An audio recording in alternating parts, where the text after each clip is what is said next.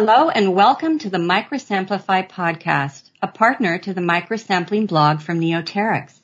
Listen in as we hear from key thought leaders in research science and medicine testify to the powers of microsampling in their industry.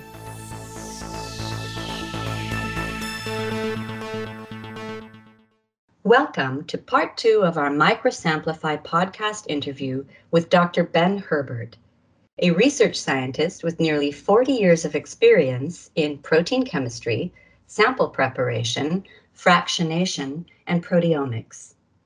Dr. Herbert is co-founder and chief scientific officer at Sangwa Bio in Sydney, Australia, which is based at the Kolling Institute at Royal North Shore Hospital. Dr. Herbert's recent research focus is on cytokines, and in this second part of his interview with Dr. James Rudge of Neoterix, he discusses the impact of cytokines on immune response in COVID-19, as well as sample preparation for microsampling studies.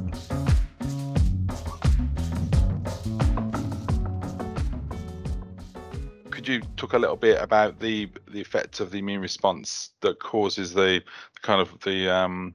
ramp up towards severe COVID? Well, the cytokine that's most discussed in this seems to be interleukin-6. And one of the things about it that I've read, and there's multiple papers on this, is there are higher levels of IL-6 in the plasma of people with COVID, and it goes up. People with severe COVID, their levels of IL-6 are high, but the people that end up having what's called a cytokine storm, their levels of IL-6 are high, but not massively different to the people who have severe COVID but not cytokine storm events. That's interesting. And so my guess here is that there are things that are related to underlying comorbidities that are not particularly well understood. And I, in preparation for this, I've looked at some of these papers again, and they talk about things like dysregulation of the cytokine and immune response, but then they go on to say it's not incredibly well understood what's really going on. And if you go back and look at the study that we did back in 2019 in so-called healthy people, and even before then when we were looking in smaller groups of people, what we found was that you could barely even detect things like interleukin-6 in the blood of healthy people. And when you did detect it, it was in relation to either an acute or a chronic event. And so in people who were obese, what you found was there was detectable levels of IL-6.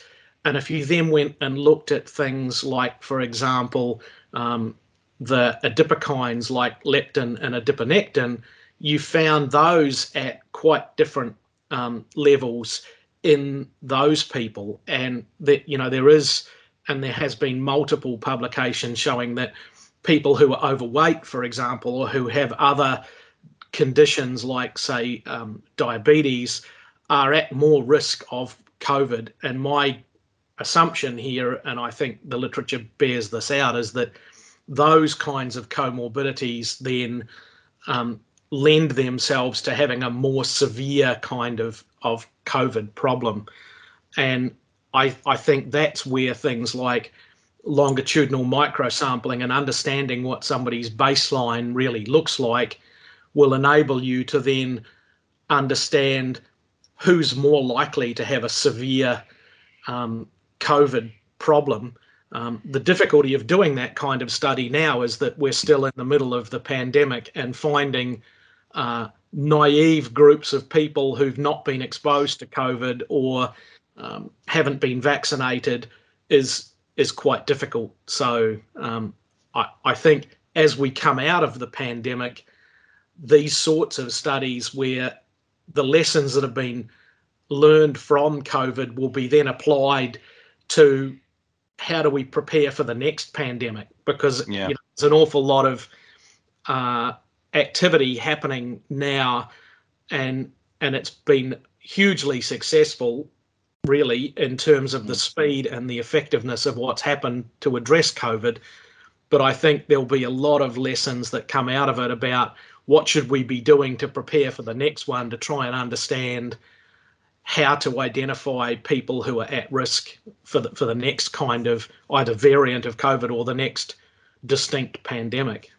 Yeah. So so what you're saying is that because certain individuals have almost got their immune systems primed almost, with an inflammatory response, that's going to be more severe. And so that's really quite fascinating, and I hadn't thought of it like that, but that makes a lot of sense, and it makes your research all the more important from what you did, prior to the pandemic, to actually help understand what are those risk factors are. That again, that proteogenomic approach that you made. That's well, I think it's the way you see the world. I guess the way I see it, and the way most of the people I work with see it, is it's a network that everything inside your body is a network, and even within each individual cell there's a network of interactions going on. And what that really means is that there's no simple and useful way to partition things and say, well, here's a person with disease X, like diabetes, but that's not relevant to their lung infection issues with COVID. That's clearly not the case. That networking and everything being connected together means that there clearly is going to be an effect of having, say, diabetes on what happens when you get a lung infection like COVID. Of course, that then leads you on to microsampling, because the way to get enough data points from enough people frequently enough is to use microsampling. And I guess what you've seen, and certainly what we've seen, is there's been a huge acceleration in the number of groups interested in microsampling who, and that's been driven greatly by the pandemic, that groups are going, we really want to, we need to understand this, and this is a way to do it. Absolutely, like what you mentioned just a moment ago, that there are groups literally collecting samples and biobanking them, so they can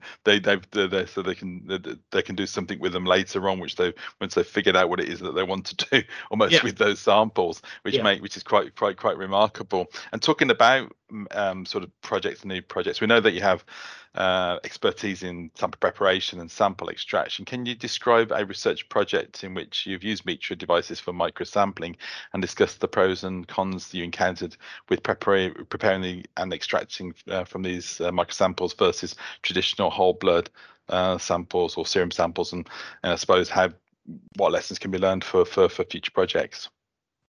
Yeah, it's of course everything in the world of immunoassays. So that's what we tend to use as singleplex assays like ELISAs, or multiplex immunoassays. And they're essentially set up to work in a matrix of serum or plasma, or things like cell culture, supernatant, and that kind of stuff. So when you go and look at the instructions on almost every immunoassay that you get, it says pretty clearly that if the blood sample you're working with is hemolyzed, which means you've damaged red blood cells, that you shouldn't analyze that sample because you'll get the wrong answer. And of course, what we do from liquid blood samples is deliberately analyze red blood cells.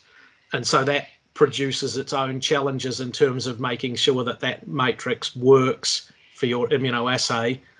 And then when you go to a dried blood spot, you've got whole blood, and what you're extracting from Mitra is massive concentrations of hemoglobin and albumin and all of the abundant proteins, and there's no real way of getting rid of them. And what compounds that is, what you're trying to do is analyze proteins like interleukin-1 beta and interleukin-6, which are present in the low picogram per mil concentrations. So you need to extract in quite small volumes in order to be able to even see them in your assay.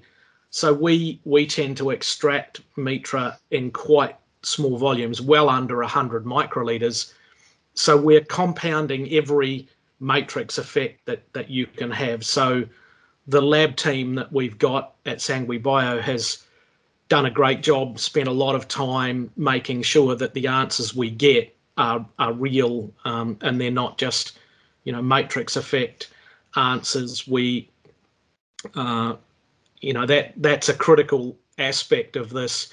There's no value for us in extracting a sample in 1 mil, because if we extract a 20 or 30 microliter Mitra in 1 mil, you won't see, you're well outside the concentration to be able to detect any of these really low abundance proteins. So those things have been challenges, and to then scale that up, we've built devices that have enabled us to do that kind of extraction in a 96 well plate format. And Mitra are great because they've been built to work in a 96 well plate format. So that has made that a whole lot easier for us as well.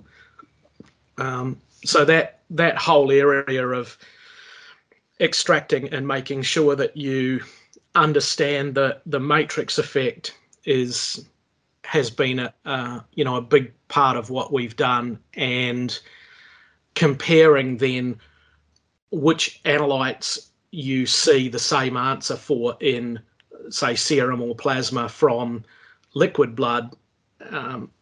Do you see that answer from a dried blood spot? So looking at, the markers everyone wants to understand, like C-reactive protein, CRP, we don't really see that associated with things like red cells. So broadly, there's the same level of CRP in a liquid blood sample as there is in a dried blood spot, but you still need to take account of things like the hematocrit of the blood to get, to be able to calculate then a ratio and get the real answer of CRP. Interesting. So things like that are important. That's why having a liquid blood sample occasionally from people, so that you can actually get a handle on what their hematocrit is useful. Yeah. And like you said, what complicates matters further, and you were saying earlier on, was the fact that the concentrations of these molecules can differ in red blood cells to plasma. So when you're dealing with a molecule that lives primarily in the plasma, for example, an immunoglobulin, then measuring the hemoglobin to get to a hematocrit value can allow you to approximate sort of serum levels pretty well. But when you're dealing with molecules that also can live in the hematocrit as well, it makes life even all that more complicated, doesn't it? Yeah.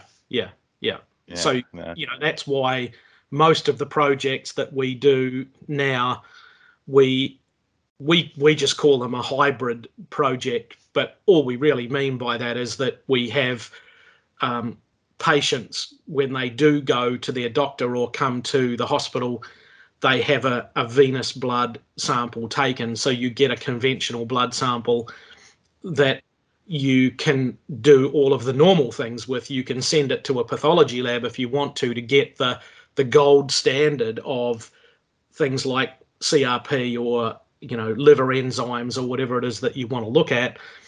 Plus you can do your own research panels on that liquid blood, and that gives you a baseline, then a model of what that blood looks like to compare it to the Mitra samples when you get them.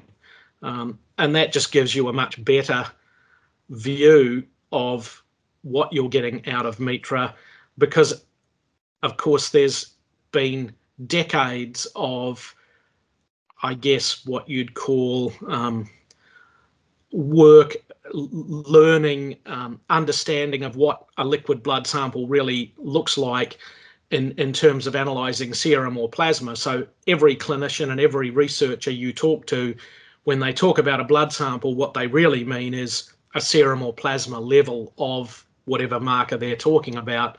And so when you present them with data from dried blood spots, those data are quite often different. And so you've got to have a sensible explanation for why that's the case, so that you don't just get met with a, well, that's not the right answer and therefore we're not going to use it. That's, you know. Yeah, which is unhelpful. Yeah, and you mentioned about your projects. So could you expand on a little bit, if you can, about your new projects moving forward with microsampling? Yeah, so the ones that are running at the moment for us, there's some in the planning stage, but we've got projects running now, mostly looking at cancer. So we've got a lung cancer study running at the hospital where people are coming in at time 0 and then at 3 months and at 6 months, and they have a venous blood sample taken then. They also get a metra taken at each one of those points. So you have an exact comparison at that point of a finger prick metra and a venous blood sample on the same day at the same time. And the other advantage of that is that they're then being shown how to take a metra. So our hope from that is that we get better success rates of filling metra. They then they get sent home with metra devices and lancets and everything in the kit that we got from you guys at Neoterics. They sample themselves then at home. They send those back to us through the post, and they come back at 3 months. They do it again. They come back at 6 months. So that study's still recruiting, and we're tracking those people. And what that's led on to is then doing that kind of work now, but looking at specific subgroups of lung cancer and specific therapeutics that are being applied. So we've got some new studies that are about to start looking at very specific drugs in lung cancer. So I think, for us, it's been really a great journey with microsampling, and the ability to demonstrate that it works and show those data has really widened out the group of researchers and clinicians that have started to want to work with us. And that's what you want, right? You're doing this to try and expand and to get this reach into more projects and more diseases and more sort of sample types. There's another project that we're just in the early planning of, which is looking at not cancer, but people with musculoskeletal trauma. So whether that's been an accident, for example, or they've had a severe joint problem, or they've got chronic back pain, and there's lots of issues with pain relief in those people. So the guy we're dealing with here has come from North America originally, and this project is running over there but doesn't have a blood sampling component to it. He's looking to get that going here in Australia, and looking at a whole range of different things in people with chronic pain who've had some kind of musculoskeletal trauma. And he's excited to add in a microsampling component to it so that we can then track those people's blood over time as well, and look at all of the same kind of things and see what sort of effect there is depending on what kind of treatment and drugs those people might be on. So they're the things that are coming along for us at the hospital. That's fantastic. Well, thank you, Dr. Herbert, for speaking with us about how you can apply microsampling in your work. We wish you great success with your ongoing cytokine studies and the other projects you've just mentioned. And thanks to our audience for listening to this episode of the Microsamplified podcast, our partner to the microsampling blog from Neoterics. Thank you. Thank you.